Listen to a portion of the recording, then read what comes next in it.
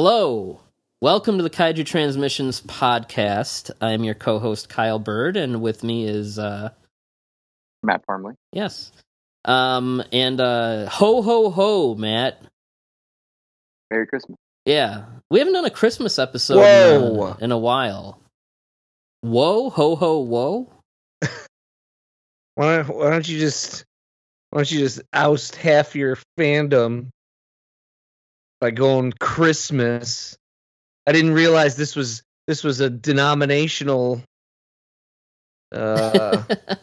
religious experience here. Well, you know, obviously the people that listen that may celebrate Hanukkah or Kwanzaa or any other holiday this season, you know, they are more than welcome. But you know who doesn't celebrate those is Rex. Rex celebrates Christmas. You didn't introduce your guests at all. Oh, he was mad because you don't celebrate Christmas. Apparently, I think this is a war on Christmas and Tom. Well, the Peanut Gallery has spoken. Tom, welcome back. I can introduce you as like having something, like doing something now, too, yes. right? So instead of just being our friend Tom, we have Tom from the Final Forum Dragonball Z podcast with us. Yes, that's a fact. Yeah. Congratulations on your new podcast. How are the DBZ fans liking it? It's only 2 episodes in. I haven't gotten too much feedback yet, but we have a couple of people that regularly interact with some of our social media posts. Okay, so in 2 episodes, you already have as many listeners as us. That's great. And then also is our friend Kevin, who people know is the writer of the Mazer Patrol blog and the Kaiju For Hipsters book, and a nifty little essay in that Arrow Daimajin set. Also with a fun announcement, now officially married, tied the knot, and congratulations. You know, I actually was had the privilege of going to Kevin's wedding. I flew down to Florida from the Great White North down to Florida, where it's the weather's much nicer. Live in Canada. Michigan is like, look, I can drive 25 minutes and be at the bridge to Canada. Okay, that kind of counts. Honorary Canada. Yeah. But no, it was, you know, we turned into a family vacation. We did a bunch of, you know, we did the Disney and Universal and a lot of sightseeing in St. Augustine, which is where your wedding was. And it was a really good family vacation. And your lovely wedding was like the way we capped the whole thing off. It was nice. I don't know how embarrassing Kevin finds any of this.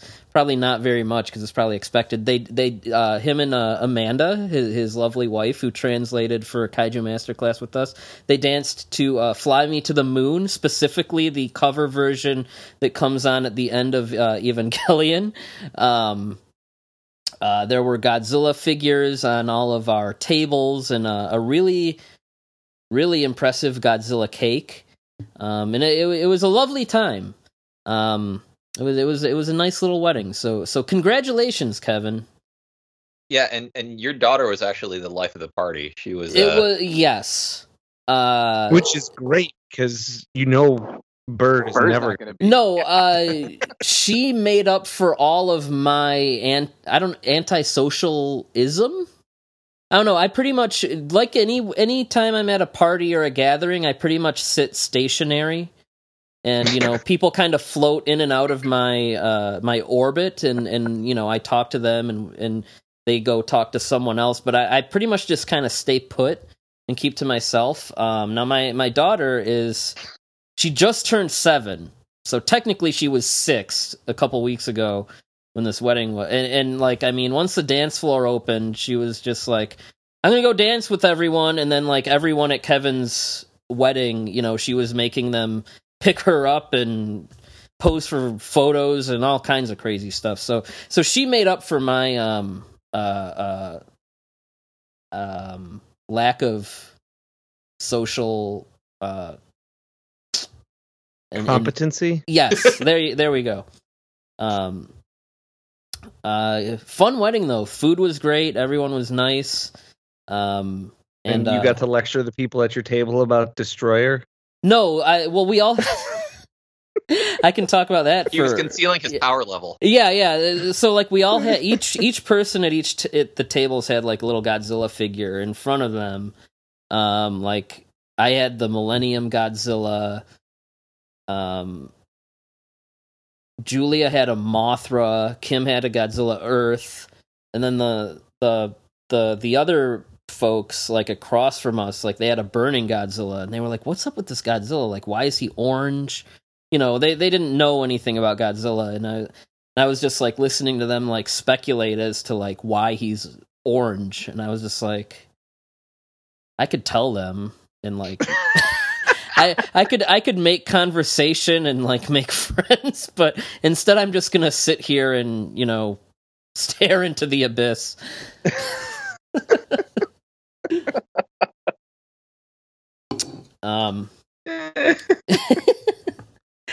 It was a good time though. I was happy to be invited, and even happier that I could make it work. So sorry, everyone.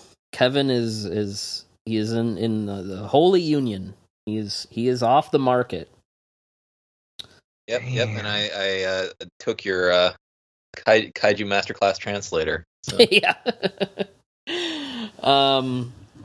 So we said this it's a Christmas episode, and I did mention Rex, who, if people, I don't know, this is kind of a movie that isn't really known in the U.S., so people might see the podcast title or whatever, and they're probably still like, what the hell is Rex? Rex, a Dinosaur Story. Right? Is it a story, or is Rex? This his story or his journey? It's Rex, a Dinosaur's Story. Okay. Shoryu Monogatari. So, this is a children's film from 1993. The early 90s, as everyone knows, who's our age. Dinosaurs were everywhere. You know, Jurassic Park had been hyped up since like 91, I think. You know, dinosaur TV shows, movies were everywhere.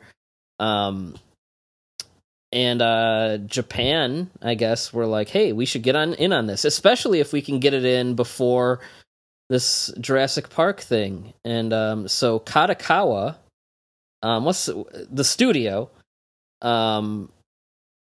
What's the guy? He directed this too. Haruki Kadokawa, who was running Kadokawa. This is a good 15 years or so before they merged with Daiei. We've talked about Kadokawa before. They were a big publishing company, but did dip into movies quite frequently. He, at the time, was using the studio also to smuggle cocaine. So that's going on in the background of all of this. It's true. And yeah, so he's like the one that co-writes and directs this children's movie about a little T-Rex that befriends a little girl, basically, and it takes place around the Christmas season. Shoichi Maruyama is the other Japanese writer. Kevin, can you tell us anything about this guy? He directed something called Yo-Yo Girl Cop. Ah, yes. Or he wrote something called Yo-Yo Girl Cop. Yeah, the movie version of Skabandeka. So the the classic series about the delinquent girl who's actually an undercover cop that fights people with a yo-yo. The old toy show is good stuff. The movie is kind of whatever. Is this guy? Do we care about him? No, not really. That's okay. It's not rude. And then there's an American. I'm assuming American. Bill Bannerman is on here as a writer as well. Also, a producer on The Predator, Goosebumps, Chill Factor with Cuba Gooding Jr. and Skeet Ulrich, and the MTV series End Together, or whatever the hell it was called. It was a satirical boy band thing. And also the director of Air Bud 2, World Pup. So I don't know if you want to call that like a knockout creative team, but it's something.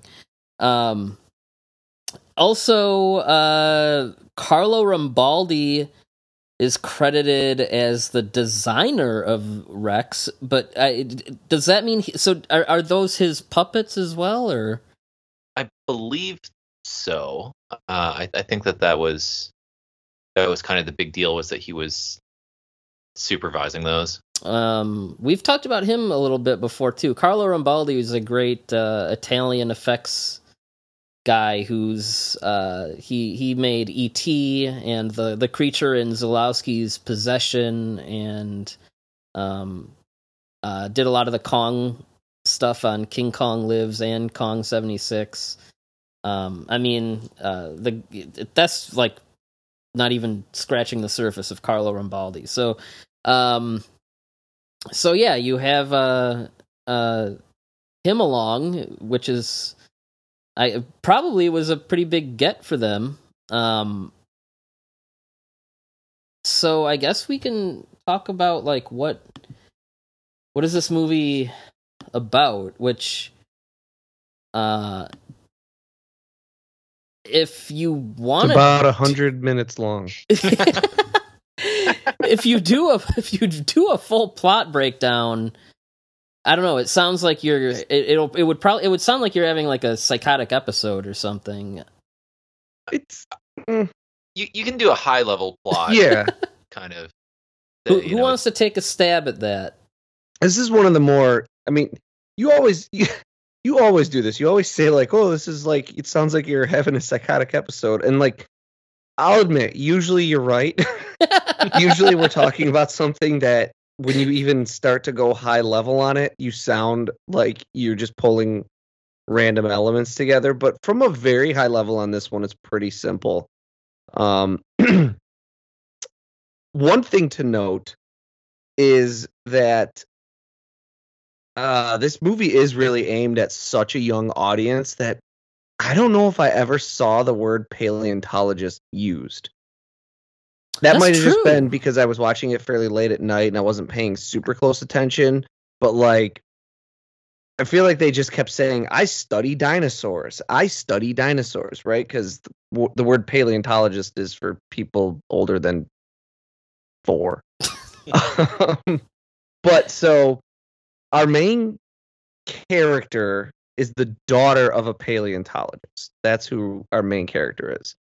The paleontologist, the dad, he is studying a egg fossil that he has found, and he's pretty excited about this one because he found it like along with some runes and in a strata that like post dates most dinosaur fossil records. So this egg is 10,000 years old, not 65 million, and they are able to translate the runes, and they translate to it's not important, but they translate to basically this is from the civilization of Mu that sank into the ocean 10,000 years ago, and dinosaurs lived among this civilization. They're able to further explore where they found this fossilized egg. The girl tags along because she doesn't go to school because her and her father have recently moved to Hokkaido after their mother left them to go pursue her career further in New York City. They then are exploring this cave system together. They live with the mother-in-law? Yeah. Because the mother-in-law, like, the dad will say, "Oh, we haven't heard from my wife, since she left us," and the grandmother will be like, "I don't recall raising anyone who would behave like that." But so when the father is talking about, "I need to go explore this cave system," the grandmother is like, "Oh, take your daughter. Little kids love monsters." And he's like, "It's not monsters, it's dinosaurs." And the grandmother's like, "Yeah, monsters, same thing. Just." That reminds me, because when you hear them like saying it in Japanese, they're saying kaiju, and it just reminded me of those conversations that this fandom likes to have. Like, well, is the dinosaur from the Lost World a kaiju? So it made me laugh. So little girl goes cave exploring with them. As they're exploring this cave, they fall into an ice cavern and find a non-fossilized egg. Well, they find an Ainu guy who they find has all like kinds mystic powers or something. Yes, they find a non-fossilized egg and an Ainu who gives the little girl an ocarina and tells her, play this, it'll soothe the creature. Because this was our god. Like, we worshipped the dinosaurs as gods in our civilization in ancient times. And then I don't know, the cave is like gonna collapse or something, and so they're like, "Let's get out of here," and they leave and they take the egg with them, and then they're studying the egg, and then the little girl plays the ocarina, and boom, the the dinosaur hatches out of the egg. This is such an amazing discovery that the mother returns to also help study the dinosaur. From there, it's basically a story of this girl bonding with the dinosaur and pretending to be like its surrogate mother, and while also trying to sort of reestablish a bond with her own mother. And then various things kind of happen that put a lot of stress and strain on this dinosaur because it's a dinosaur and everyone wants a piece of the profitability pie. And ultimately, the stress and the strain on this dinosaur becomes so great that the little girl decides to take it upon herself to try to return him to his homeland. And that is a sane explanation. There is an insane version of that. Of things that happen in this movie. Yeah, the overall plot structure is if you've seen Free Willy or E.T. or something like that, it's kid has a pet that they have to take back to wherever that pet came from because it suffers in captivity, basically. I have to say, the whole first act where they have the egg and it's in this facility and they're trying to get it to hatch, and it hatches when it's played when this music is played to it, and it's then kept in this kind of jungle ecosystem in the facility, is all suspiciously similar to a movie that came out the following year, which was Godzilla versus MechaGodzilla. I don't think we've been able to find any concrete evidence, but Rex was a hit. It was it was a big success at the box office, and It was Kadokawa's highest grossing until Lord of the Rings came out. Let's put it that way. yes. That's insane. So I feel like you could say with 90% confidence that Toho were looking at those box office receipts and saying, "Hey, we can maybe get a piece of Rex fever that was sweeping the nation." If you look at the Heisei Godzilla movies, they are liberally cribbing from whatever is popular. Yeah, Indiana Jones, Right. Terminator, Back to the Future, Alien, Jurassic Park. Yeah, it's all there. All the pieces are there. We just need someone to admit it. And I don't know. I mean, I didn't see, like, obviously none of us lived in Japan in 1993, so we don't even know how much of this stuff was just shown in the marketing, where Toho could have really had it in their heads to, pull off of some of this stuff. I mean, exactly. Yeah. Because they did definitely have enough time to incorporate at least some of it. Like, some of it might have been stuff they were already going to do, have a baby Godzilla and things like that. But there was, I mean, some of the imagery is people would say, like, I think I just want to comment that, like, a lot of people, like, your knee-jerk reaction would be, this movie came out in July of 93 and Godzilla vs. MechaGodzilla came out in late December of that same year. There's no way. But remember that these movies are made in like 2 months. Yeah, Godzilla movies are made in like a week.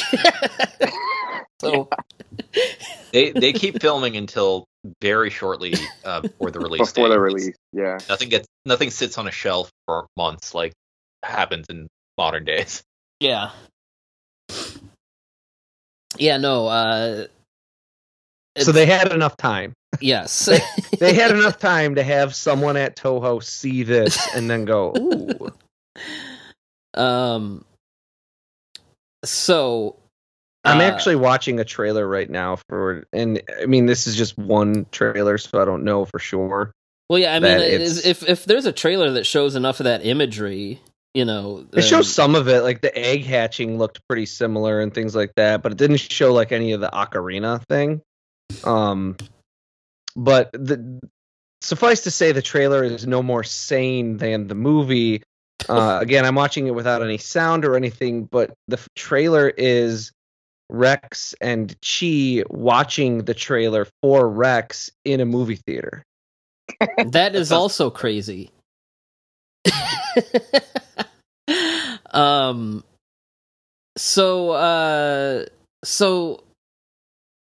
I guess I'll kind of start with my initial takeaways are it's the plot structure, it's a lot of the tropes and formula that we've seen in movies like E.T. and stuff. But then once it gets into the third act, the movie lands at the conclusion that it's going to land at. But once you get into the third act, it just kind of it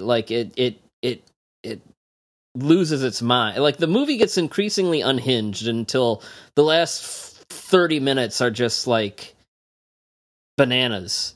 And that the last act of this movie is probably what I'll always remember the best, because that's when you have, this girl and Rex, they're going to KFC and causing food fights, and this T-Rex has a Santa Claus hat on the whole time, and they dance in the snow, and then there's an extended snowmobile chase, which I'm pretty sure killed at least five people. And the thing is that the T-Rex has a Santa hat on, and that's all it takes to disguise it perfectly and have it blend into a crowd, and nobody notices that there's a T-Rex walking amongst them. Yeah. And also keep it warm. Yeah. That is true. It's prior to it getting the Santa Claus hat. It's wearing a different knit hat and a scarf. It then steals the Santa Claus hat and a cape from a Colonel Sanders statue. And that is enough to keep it warm and not get cold anymore. Yes, that's accurate. I'm not quite sure. Maybe I can't tell if I'm stupid or if the movie's stupid, or maybe it's both. But to get the T-Rex to hatch, they have to remove the egg's nucleus and put it into a turtle egg, right? And then they put it back into And then they put it egg. back into the dinosaur egg. Does that make any Sciencey sense? stuff. Does that make sense? No. Okay. It's not. Yeah, something along the lines of like using it for in vitro fertilization, that the egg wasn't viable, but it had the, whatever nucleus, I guess is the term that they use there. For embryo, maybe? Yeah, embryo. And the sea turtle egg would have enough protein to actually like raise it, but then they needed to put it back in the dinosaur egg for some reason. That's such a weird, like. I mean, they're clearly trying to play on both Jurassic Park and Carnosaur. Yeah, it's just strange to me that they couldn't that just finding a dinosaur egg and trying to get it to hatch, like, that could have been enough. And yeah. I think they the had key to was get you their have to science demonstrate somehow that science is involved to trigger the egg hatching. It couldn't have just happened on its own. The Ainu priest guy could fly. There's not science involved in this movie. He like flies across the cave. He uses science for that. You don't know. That's true. Maybe it's like Thor in his culture. In we call it magic, but in his culture, it's science. Yeah, something relics of Mu.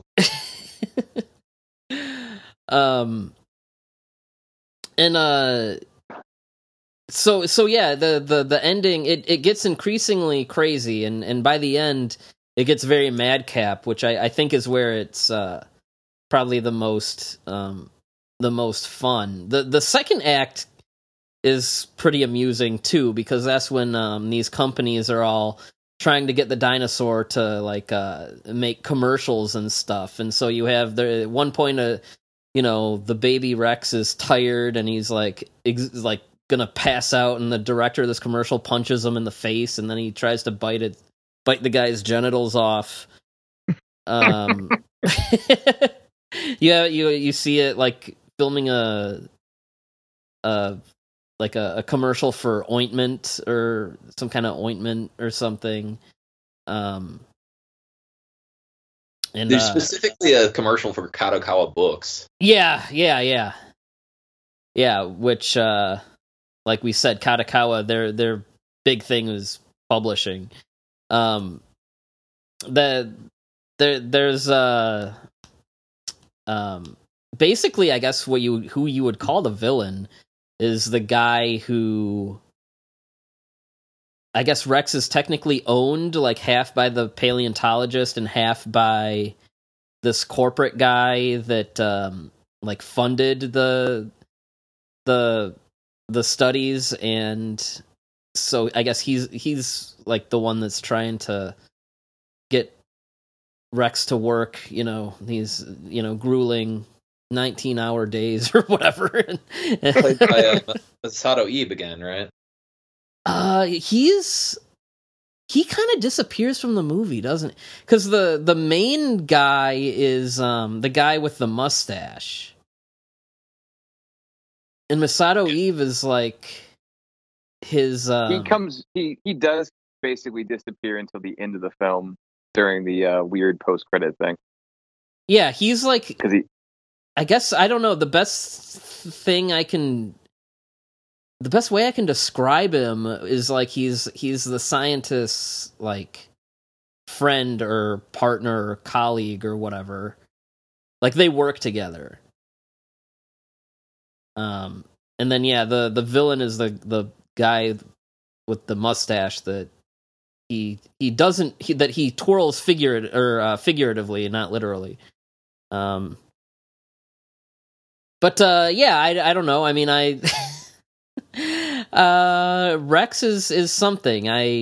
If I saw this as a child, I no doubt would have loved it the same way, I loved a movie like Baby. Like Baby, when I was a kid, I watched Baby all the time. But as an adult, it's entertaining and it's bizarre, and as an adult, I kind of get a kick out of it for just how weird it is and how far it goes in the last 30 or 40 minutes. But I don't know. It's not like I was in love or anything. What do you guys think about old Rex here?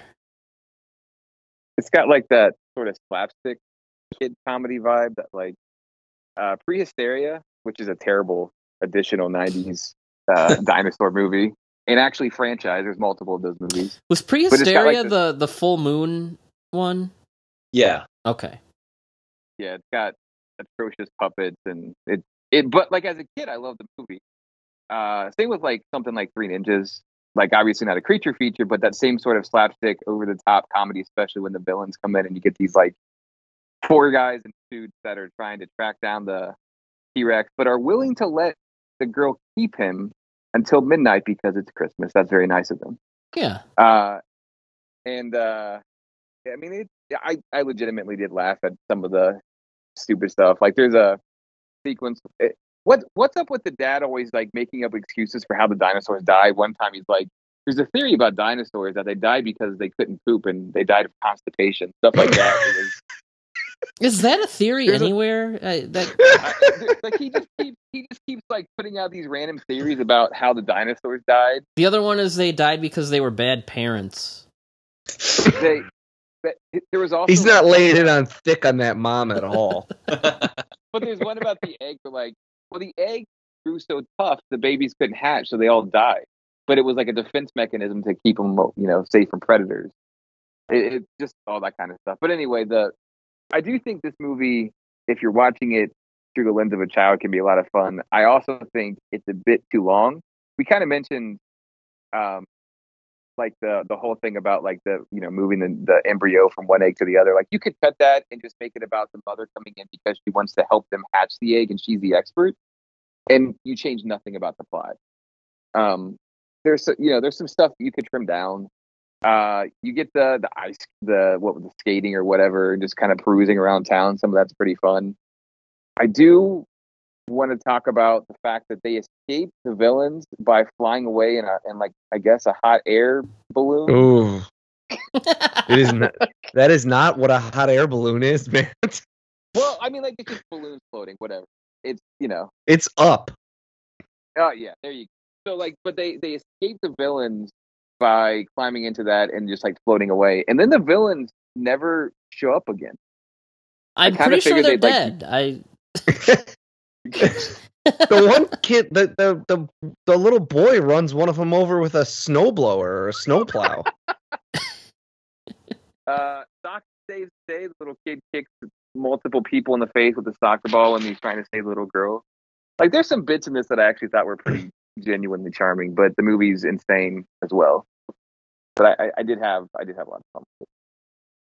And Kevin, this is not your first viewing of Rex. Oh my god, you madman! I mean, I'm a Rex apologist. I have the you have the vinyl figure, right? Yeah. I've got a copy of the manga adaptation.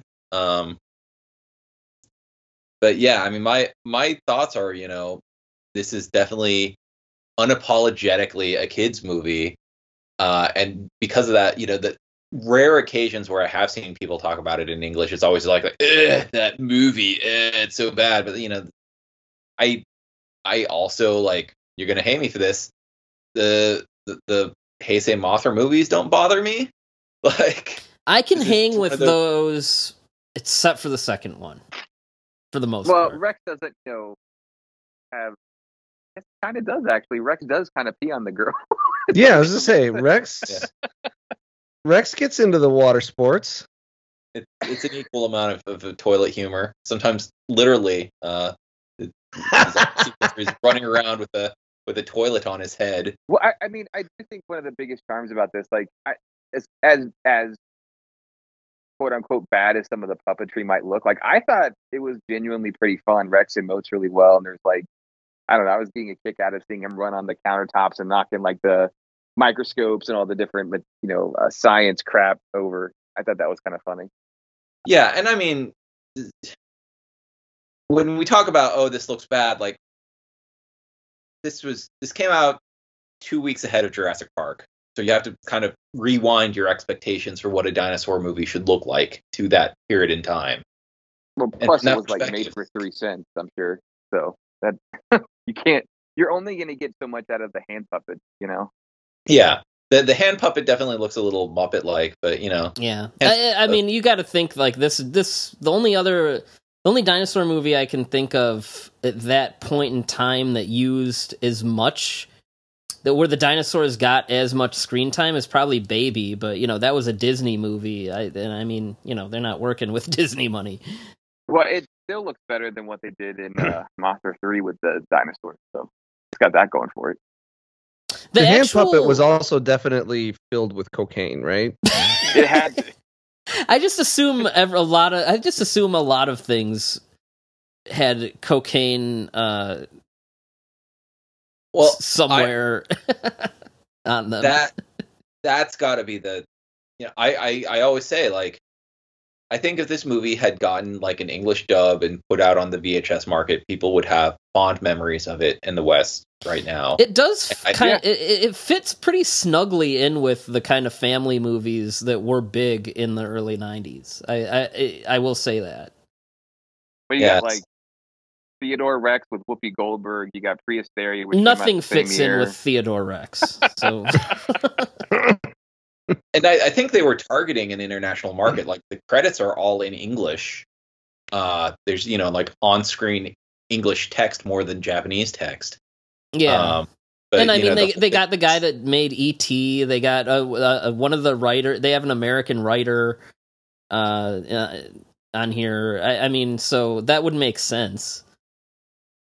Yeah, and I think it's really just that, like, it was doing gangbusters in Japan. Its theatrical run was going to get extended, and then Kadokawa was caught with the cocaine and got yanked from theaters, and I think they kind of swept it under the rug after that. But I think the puppet looks like really rubbery, and when you have to go further from like a bust shot, and you have to like show like it moving when it's a baby, because when it's a little older, it's a guy in a suit, and that's like looks like a guy in a suit, but it's fine.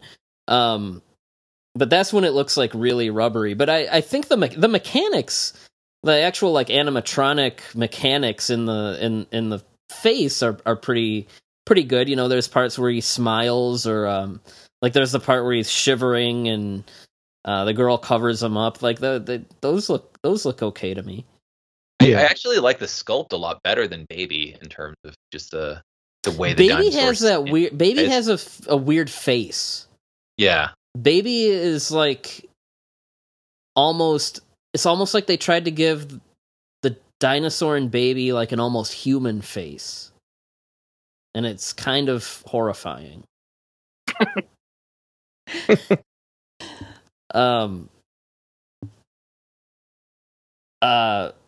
This movie broke me.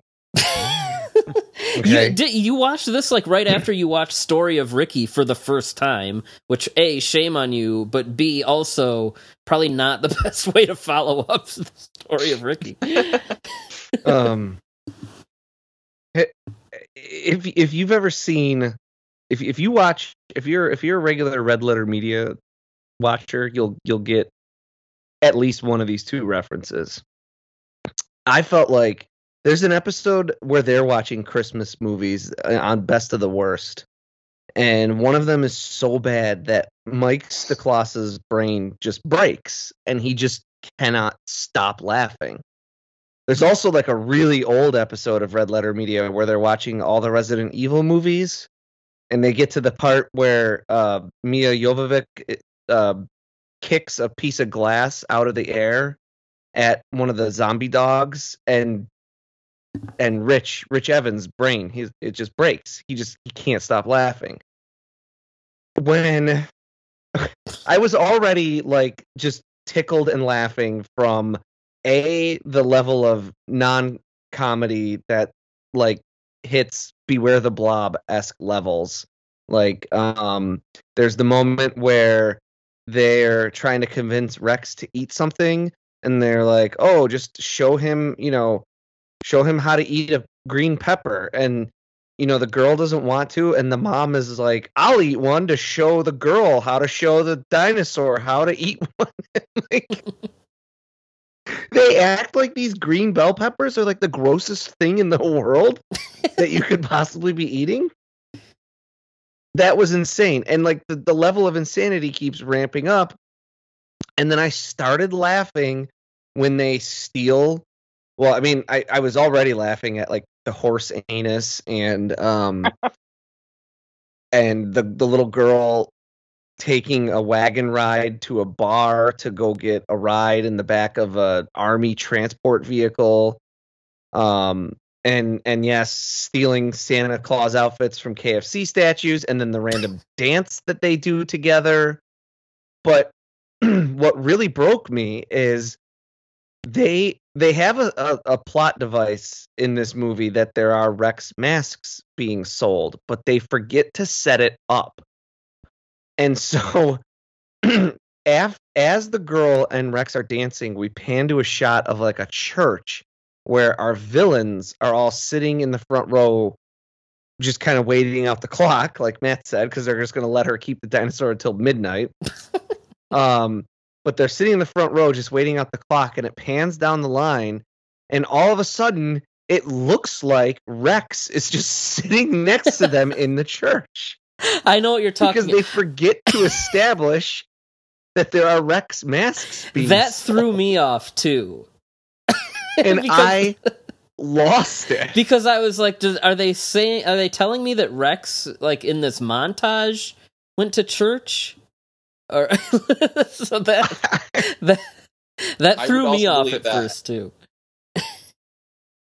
I mean, they make the goons look buffoonish enough, through the food fights and all that. But when you're supposed to take them seriously later on, you're just like, are these guys on snowmobiles actually a threat? Rex is not a good dancer either. And then at the end it becomes the snowmobile scene from Inception, and yes, I'm pretty sure every single one of those guys dies when they go from leaping off of ramps at 70 miles an hour to dead stops in snowbanks and blocks of ice. I mean, and getting run over by snowplows. There's also a part in the dance scene where they juxtapose Rex with Jesus Christ.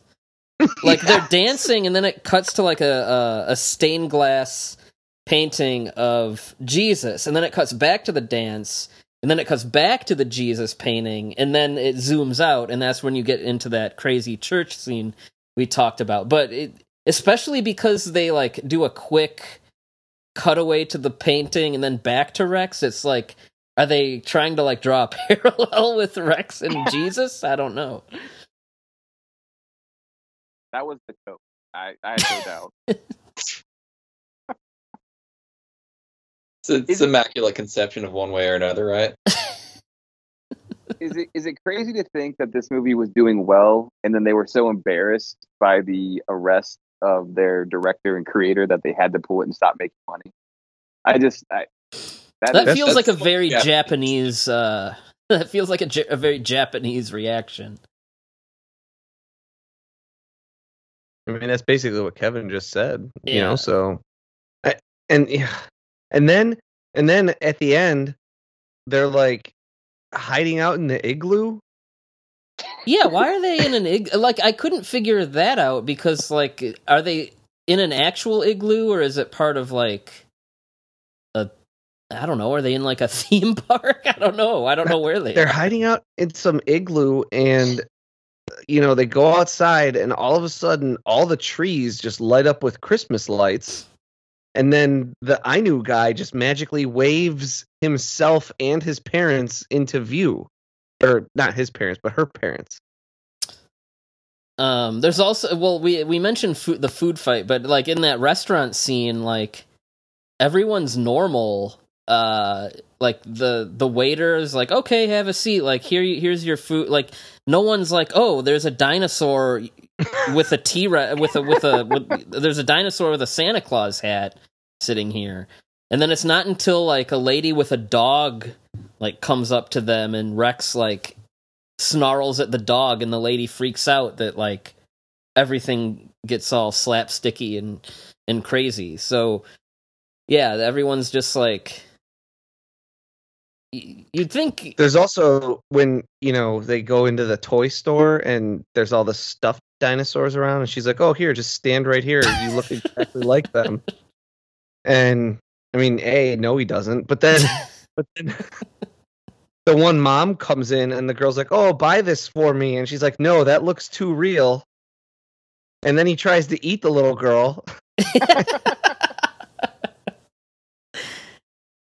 Yeah. And I thought the movie was going to take there's just so many times where you think this movie's going to take some kind of a weird turn. And I mean, it does, but it takes a weird turn in a way you're totally not like, all of a sudden, like, Rex tries to bite the dude's genitals off, and I was like, oh, this is going to all of a sudden be like some crazy, like, this dinosaur is going to go on the loose, you know, like on a rampage.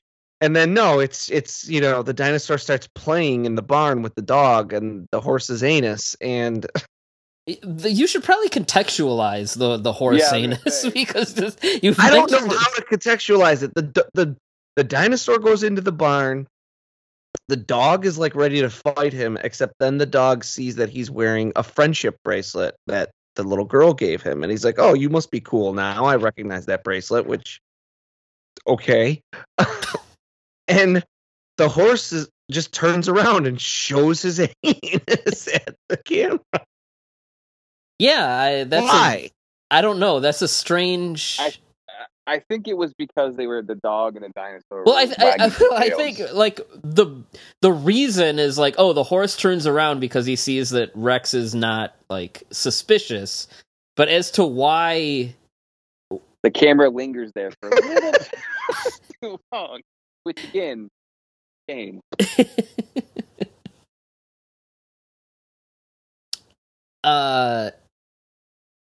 Yeah. It's like Rex starts wagging his tail and the dog starts wagging his tail, and they wanted to show the horse like wagging his tail, but I mean,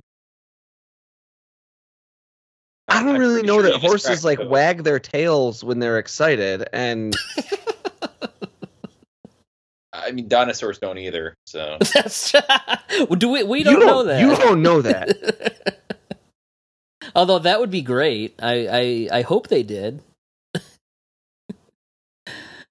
Yeah, and then the dog introduces Rex to the statue of the T-Rex. Yeah. Yeah. Which is that museum like cuz the family lives on like a farm. You know, which is why they have horses and stuff. Like, is that like super close to the museum, or did the dog like have to like? I thought it was somehow in their house that they just had this giant dinosaur statue.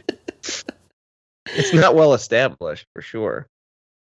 There's also in the little band of villains. There's the one guy, Kevin might remember his name. The short guy. Yeah, there's the really short guy. And they go for some like low hanging fruit with some jokes there, like when they're all looking at binoculars and he's on like stilts or whatever. But that's he's in the Tora-san comedy films, right? Yeah, he's in all of them. He's like a sidekick character basically. So he's kind of like an established comedy guy. I laughed at that again. When I did too. you get pushed past your breaking point at a certain point, it's the Beware the Blob effect, where it's so not funny that it loops all the way back around to being hilarious again. The dad is the guy from Legend of Dinosaurs, right? Yeah. Yeah. He's also in I think I was looking it up. I think he's in GI Samurai. Yeah, he's in some Fukasaku stuff. I know that. And we mentioned Masato Ibe. The Legend of Dinosaurs, you can pretend that this is like the sequel. Oh my god. That's a great like fan headcanon. The abusive crazy guy from Legend of Dinosaurs. This is him when he's older and he has like a family. I love it. That's why his wife left. Yeah. Well, I guess we should talk about that because there's a whole, I guess this is where there's the whole subtextual thing of I guess the nurturing, the needs of a nurturing mother, and how she is contrasted with Chi, who's like, I want to be the mother to Rex that my mother couldn't be. And then like by the end of the movie, it's like I guess if you watch the post-credit scene, which yes, this has a post-credit scene. If you watch the post-credit scene, I guess the idea is they've reconciled. She's gonna come back to the family, but like that probably should have took up more of the human plot of the movie, and I don't know that they really could justify that this woman is going to be the idea that this woman's come around to being like a better person or whatever. And yeah, I mean they go pretty on the nose with it. Like Tom mentioned the part where they're with the green peppers, and the mom hates green peppers as much as the kid, and it's like, well, if you really are like a good mom, you'll do it or whatever. But I don't know that subplot concludes satisfactorily. Yeah, I mean, there's a whole bit where when Chie runs away with Rex and the parents find out, they're just like, oh, I guess we deserve this for being bad parents or whatever. Shouldn't you guys be like concerned or something? But no, it's that kids movie logic. It's just whatever. Yeah, we're bad parents. It's our fault. Yeah, it's our fault. We made our bed. We got to lay in it. But yeah, then at the end she discovers that no, a woman should not have her own career and should just move back with her husband to raise a child or whatever. In the husband's defense, he does tell her earlier in the movie, women like you should not have babies. That's true. I don't know that this woman ever earns the trust that the movie wants us to have in her. No, she basically is like she's like one step above, like evil mom stuff tropes, like she's like one step above oh, now I can't think of the actress's name from Midnight Mass. Like and how her mom tells her that like she was the thing that clipped her wings. Like this lady's like one step above that. Yeah. She's like the mom in Carrie or something. What The Kevin, I'm looking at your notes about this movie, and you mentioned that there was a mild controversy when it came out because people felt like Chi had traits that could be interpreted as being autistic. Yeah, the whole socially withdrawn thing, which they were blaming on her mom being not there or whatever. So they were there was an interpretation like that, which is kind of wildly offensive. So when they released it on VHS, they included a disclaimer saying this person is not autistic. So, which is probably for the best, because if you interpret it that way, there's like so much like problematic, like when Chie is like, oh, I can hear the dinosaur's voice, like, yes, autistic people have mental powers. I mean, this you did mention predators right earlier, so or sorry, it was the Predator. Yeah, the Predator. Yeah, yeah, right. Yeah, maybe. Yeah. Well, hey, maybe this guy really has a thing for I don't know, writing autism. It's interesting though, and I don't know. Maybe I'm not sure how autism is presented in Japanese media at all, let alone Japanese media of the early '90s. But that thought never really crossed my mind when I was watching it. I guess I'm used to the more, the more over the top depictions that we get here. That I mean, yeah, Rain Man. Yeah, Rain Man. I mean, there's a lot of those out there that are varying degrees of problematic, and I don't know. Maybe I'm just so used to that I never viewed this girl as, I never thought, oh, she might be on the spectrum or something. Yeah, I didn't really get that from watching the movie either. It's just one of the reading about the controversy afterwards, and I mean it's interesting that they included the disclaimer about it. Yeah.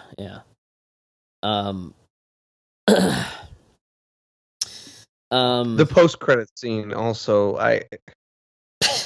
I laughed for a solid couple minutes after the end. What does it say? It's instead happy of saying end. End. It doesn't say the end or they live happily ever after or whatever. It just says happy end. Well, first you get rack-shaped clouds. Those fade into happy end, and yeah. It was incredible. Although I'm not sure what's up with the kind of implication that she has like a psychic link with the dinosaur. That's kind of the whole strange. It's strange and kind of not really elaborated on. Is that she goes on the trip with her dad and is like, oh, I hear the voice of, and I guess the old Ainu guy is like, so you hear the dinosaur calling you or whatever, because indigenous people are magic. That's not offensive either. It's like what here we would call the magical mystical Negro trope. The movie almost kind of just thinks that like you're gonna think it's normal, like, oh, of course they would have a mental like psychic connection. Why wouldn't they? Once it patches, they kind of don't do anything with that ever again. And I mean, ESP stuff was ubiquitous in Japanese entertainment in the like late 80s, early 90s. I mean, look at Godzilla and Gamera and however many other things. Like, oh yeah, they're just psychic girls because the new generation is growing up taller due to better nutrition or something. But it's interesting how kind of like shoehorned in that trope seems to be just for the sake of letting them find an egg. Yeah, it's nuts, and makes the parallels to Godzilla versus MechaGodzilla 2 even more like it makes it seem even more parallel, even though it's more dropped and all that. But I mean, hey, let's throw This is how we can use Miki in this movie, you know. Right.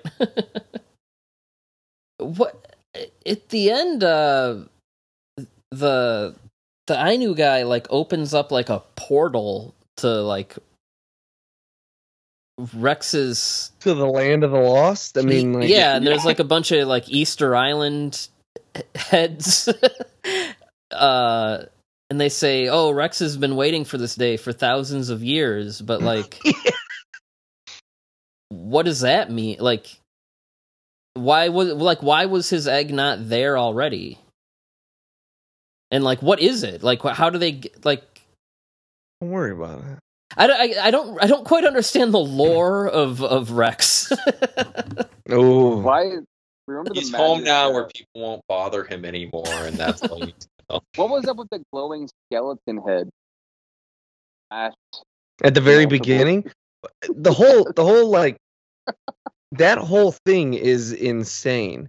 There's With- the egg is in a pyramid that like descends into a hole. It's like the see-through. It's nuts. Well, when I saw that, I was thinking like, are they implying that this is like one of the crystal skulls? I mean, I don't know that. Does that make any sense though? Well, yeah, I was gonna say I don't know if Does that it make makes it it better or worse? Yeah, I don't. That might just make it even crazier though. So I mean, they have all sorts of goofy, high-tech looking Atlantean things around in the chamber where they find the eggs. So the ending where she said, I mean, I guess the ending where she's saying goodbye to Rex is very similar to I forget the character's name, the girl that basically adopts baby Godzilla at the end, and he's like, like grabbing onto her coat, and she's like, it's okay, it's okay, you can go, everything's gonna be okay, this is where you belong, you'll be with your family now. Like it's like the same. That's also like the same scene. Yeah. And we never and see the other dinosaurs that they say he's gonna join. So yeah, like, that's for all we know, he could just be walking into the abyss. He could be walking into just complete and utter loneliness. that's one of the things that the manga does better. Is I was that gonna ask about the differences there. Yeah, because at the end, first of all, they've cloned a second dinosaur, so he has a companion. But then, as they're walking off, you see the like fully grown dinosaurs in the background. So you get the feeling that he's truly going to be with his family and his people, or whatever. Who clones? That's got to be a budgetary thing. Yeah, I mean, yeah, definitely. You're not going to spend however much money to build a whole ass, other dinosaur suit for 12 seconds. So who clones another Rex? It was like it was the same scientist people as I recall. It's been a hot minute since I've read the manga. So does the girl like walk around with two dinosaurs? No, the second one only like shows up at the very end. Ah, okay. Yeah, I mean it's only one volume, so it's kind of like a very abbreviated, truncated thing. But it's basically thinking back on here. So the whole thing is by Clamp, who if you were a manga reader in the 90s, especially if you were female, you would know Clamp. They are Chobits, Tokyo Babylon, X, Magic Knight Rayearth, Cardcaptor Sakura, Tsubasa Reservoir Chronicles, Pollock, all of these huge titles. And they basically owned girls' comics. And they were very much known for their extreme melodramas. So everything is like ramped up to 11 because if I were to make up a Clamp story, I'd be like, Kumiko is in love with her brother, who's also her school teacher, but alas, they can never be together because he's dying of tuberculosis and gay. That sort of thing. But So like in their version, like the people don't want to exploit Rex. They want to vivisect him and murder him. And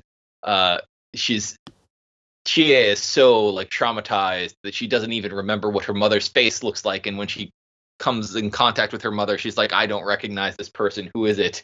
And things like that. So it's all very, very over the top from that perspective. But a lot of the like sort of like campy, a lot of this movie is just kind of like dicking around in terms of antics and slapsticky things, and a lot of that is just kind of like cut out of the manga because it's fluff and it just tries to rush through the story at a relatively breakneck pace. Did the manga come out before the movie? Because I notice in the credits, like they credit the manga. They say like manga by Clamp. I think it was concurrent. So it was one of those, you know, cross promotional media tie-ins, because they had the movie, the manga, and there's a picture book. So the picture book was by the dude that did Heidi and Belle and Sebastian, those anime. This is based on a novel, actually. And it's actually the director of The Adventures of Milo and Otis wrote the novel that this is based on. Interesting. But yeah, I mean that was in the 80s, so it's one of those deals like Carnosaur where the novel exists, and then suspiciously close to Jurassic Park, they're like, hey, what if movie? But yeah, the manga was definitely like one of those promotional tie-ins, just like all of the figures and all the other associated ephemera. But it's actually interesting to me because Clamp was such a huge powerhouse that manga never got brought to the States, because a lot of their titles have. So maybe this is something that Kadokawa was actively just kind of like putting the foot down on. Yeah. In true kids movie about non-human creature, when the dinosaur gets sad enough it cries at one point. That's a great little part. And then back to the post-credits scene. Does anyone else feel like that is like, I don't know, it's almost like they shot two endings or something, like, or that was like leftover footage or something, right? Because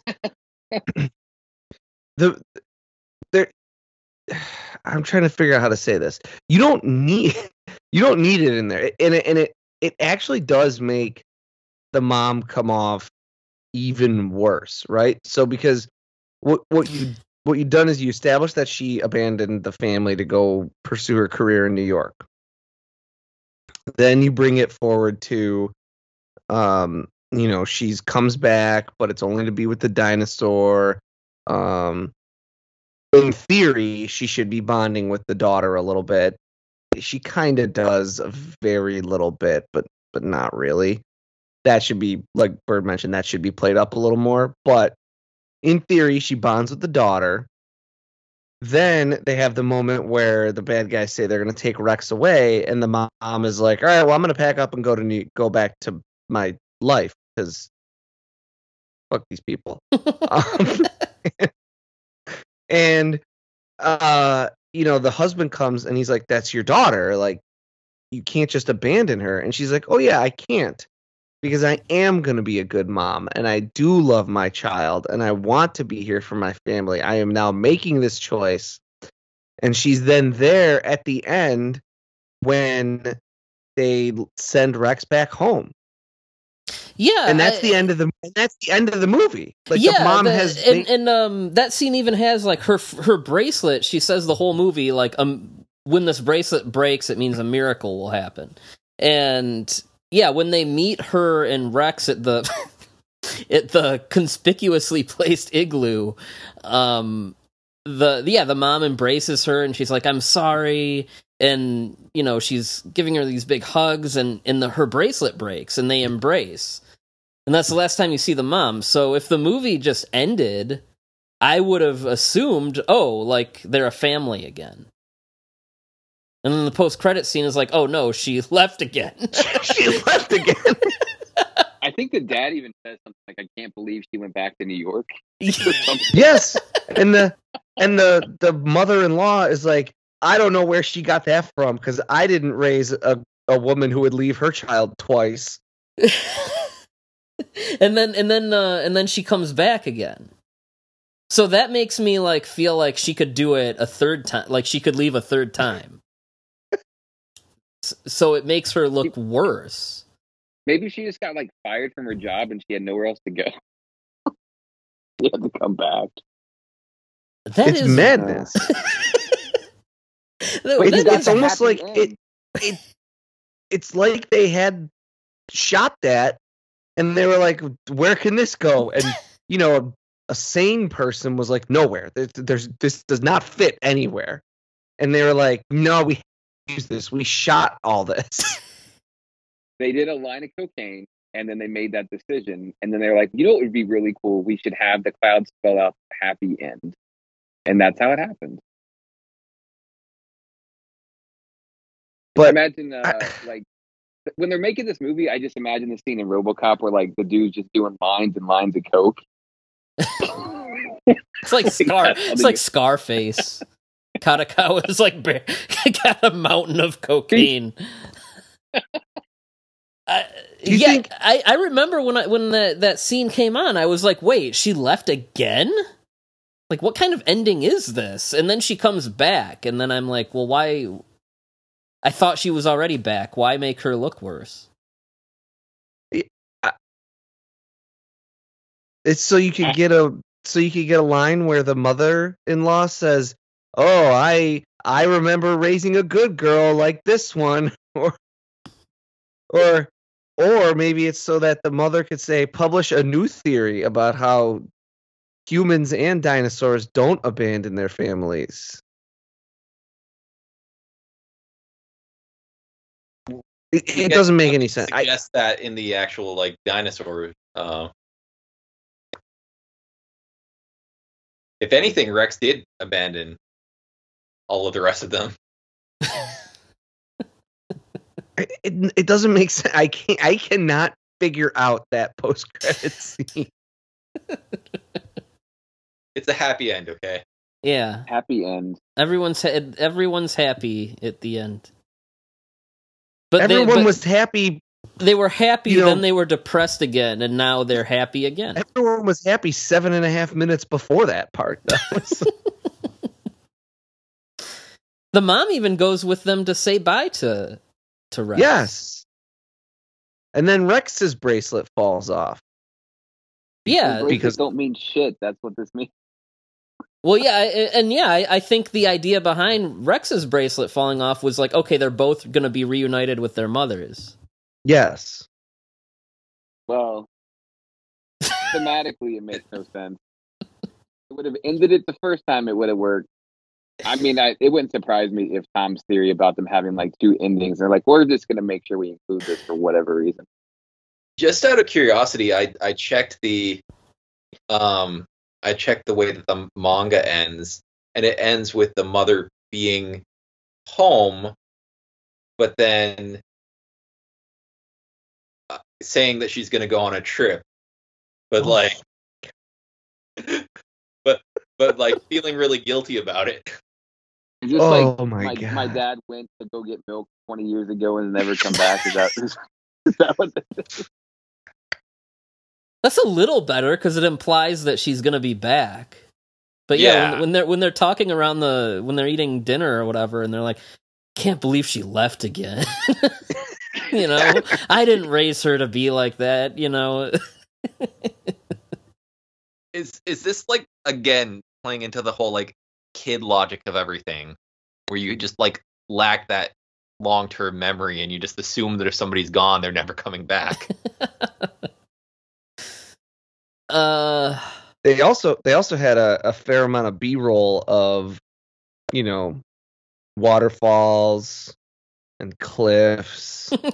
And a song that played like 20 times. Oh yeah, I mean, I'm pretty sure somebody in Hokkaido's tourism board was rolling in the cocaine. Yeah.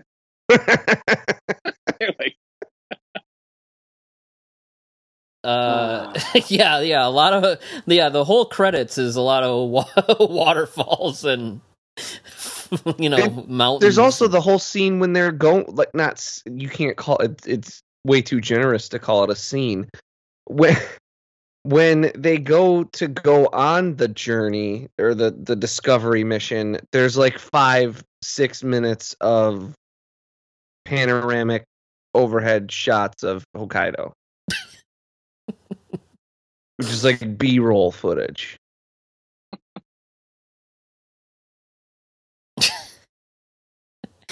Yeah. That's Rex. That's Rex. This movie is an experience. I mean, over the years I'd seen posters and stills and stuff. And I guess I don't know, when I turned this on, I guess I didn't know what to expect. And I don't know that if it was what I thought it was going to be or not. It was something. It was something. I don't know. I was both prepared and unprepared for Rex. How many coked up directors / happy ends out of 5 you guys give this? I was originally toying with like a 3, but just talking about some of the crazy and more baffling things in it that I really like, which I don't know if I like them the same way that, the child audience it's intended for likes them. I feel like being generous.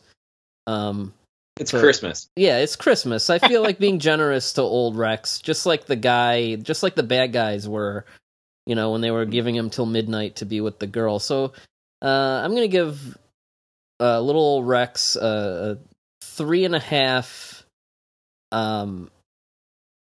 stolen Santa hats from Colonel Sanders. Yeah. I 100% do not like this movie the way I'm supposed to. I mean, I'm just going to say that right now and put that out there. I like this movie because it broke my brain. It just is so insane. It's so, I'm sorry. Like, I know that, like, the puppet itself, I will say, is kind of bad, and like the lighting of it especially is bad. But I know that like the animatronics inside of it are good, right? And there's some objectively good things here, and so I don't want to like just shit all over the hard work that some people did. But this movie really fails spectacularly at doing many of the things it sets out to do.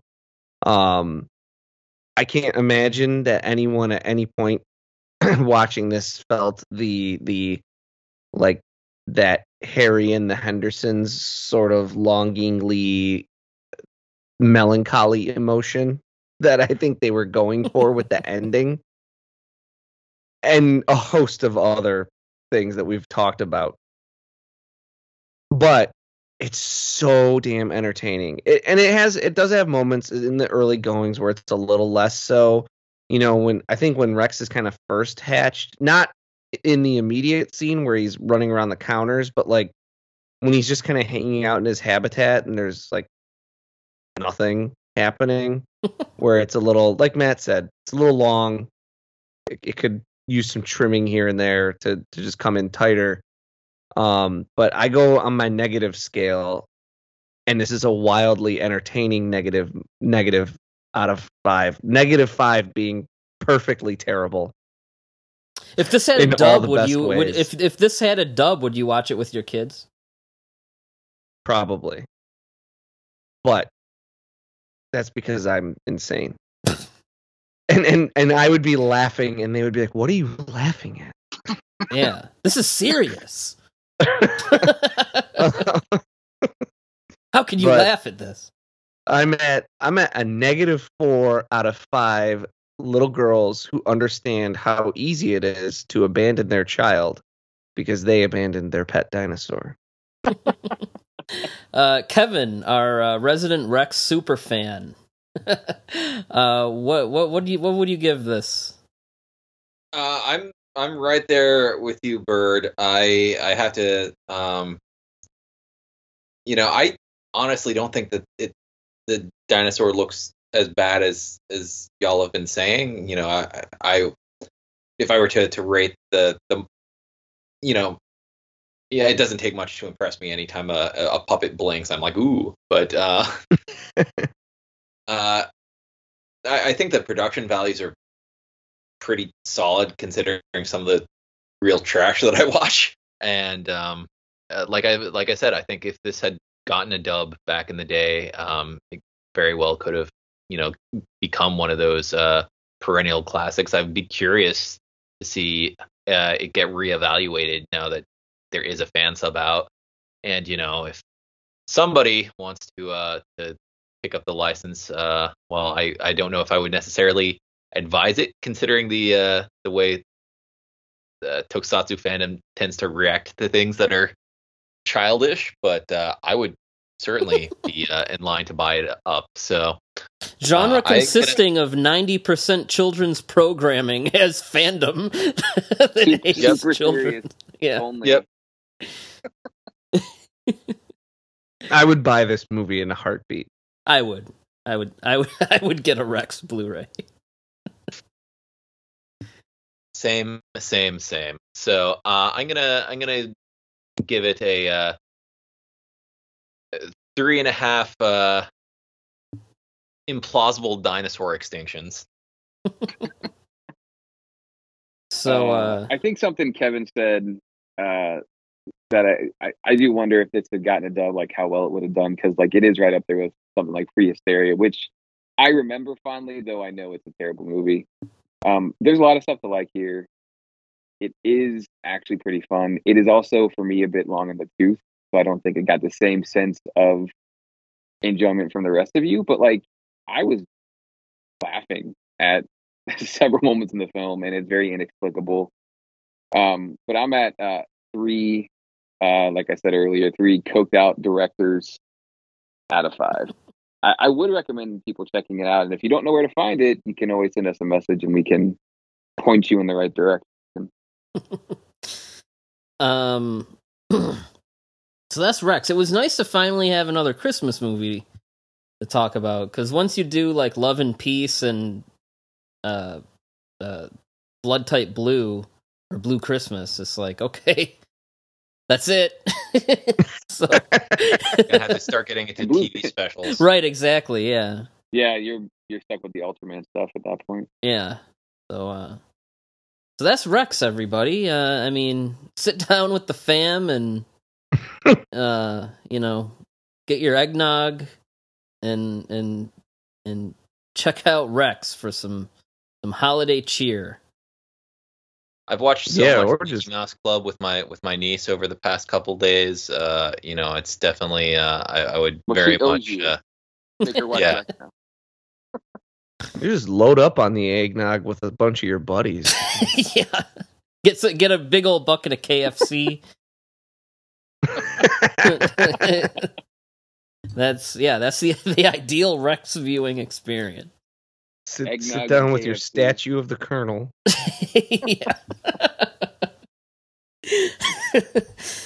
So, Merry Christmas, Happy Holidays, Happy New Year. Hey, I do have one question. Yeah. Okay.